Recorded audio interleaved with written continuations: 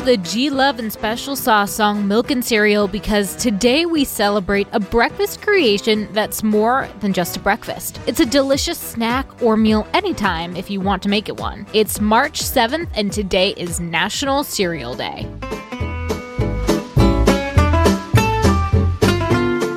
Welcome to TacoCast Podcast, Every Day is a Holiday. No, really, it is. Did you know that literally every day is a holiday? I don't know about you, but I love having a reason to celebrate every day. Whether it's your favorite foods day or something else totally random, happy holiday to you. Amazingly, about 50% of Americans eat cereal as their first meal of the day, with Americans consuming 101 pounds, that's 160 bowls per person per year. The name cereal is derived from the Roman goddess of harvest, Ceres, and the first cereal grains were domesticated by early humans 8,000 years ago. It took much longer, though, to actually make cereal. Granula, which sounds more like a villain than a cereal, was invented in 1863 and was the world's first breakfast cereal, created by Dr. James Caleb Jackson from New York. In 1894, Dr. John Harvey Kellogg invented his cornflakes for patients at his sanitarium. And it was made to be bland completely on purpose, because he thought bland foods would decrease his patient's sex drive. Don't think that really did much, but people still eat the cereal today. In fact, the astronauts on Apollo 11 were eating the stuff during the moon landing. Here's a few more fast cereal facts for you. In colonial times, people ate popcorn like breakfast cereal with cream and sugar. Since Lucky Charms hit the shelves in 1964, the heart is the only original shape still used today. The Rice Krispie mascots Snap, Crackle, and Pop had another brother named Pow in the 1950s, but it was very short-lived. Cheerios originally had the name Cheery Oats when they first started in 1941. The name change officially happened in 1945. And the Fruit Loops colors might be a total lie. While there may be red, green, orange, and yellow circles, they don't really have individual flavors. Blind taste tests have attested that they just have a vague fruity flavor. Bon appetit and happy holiday, everyone. I'll see you tomorrow.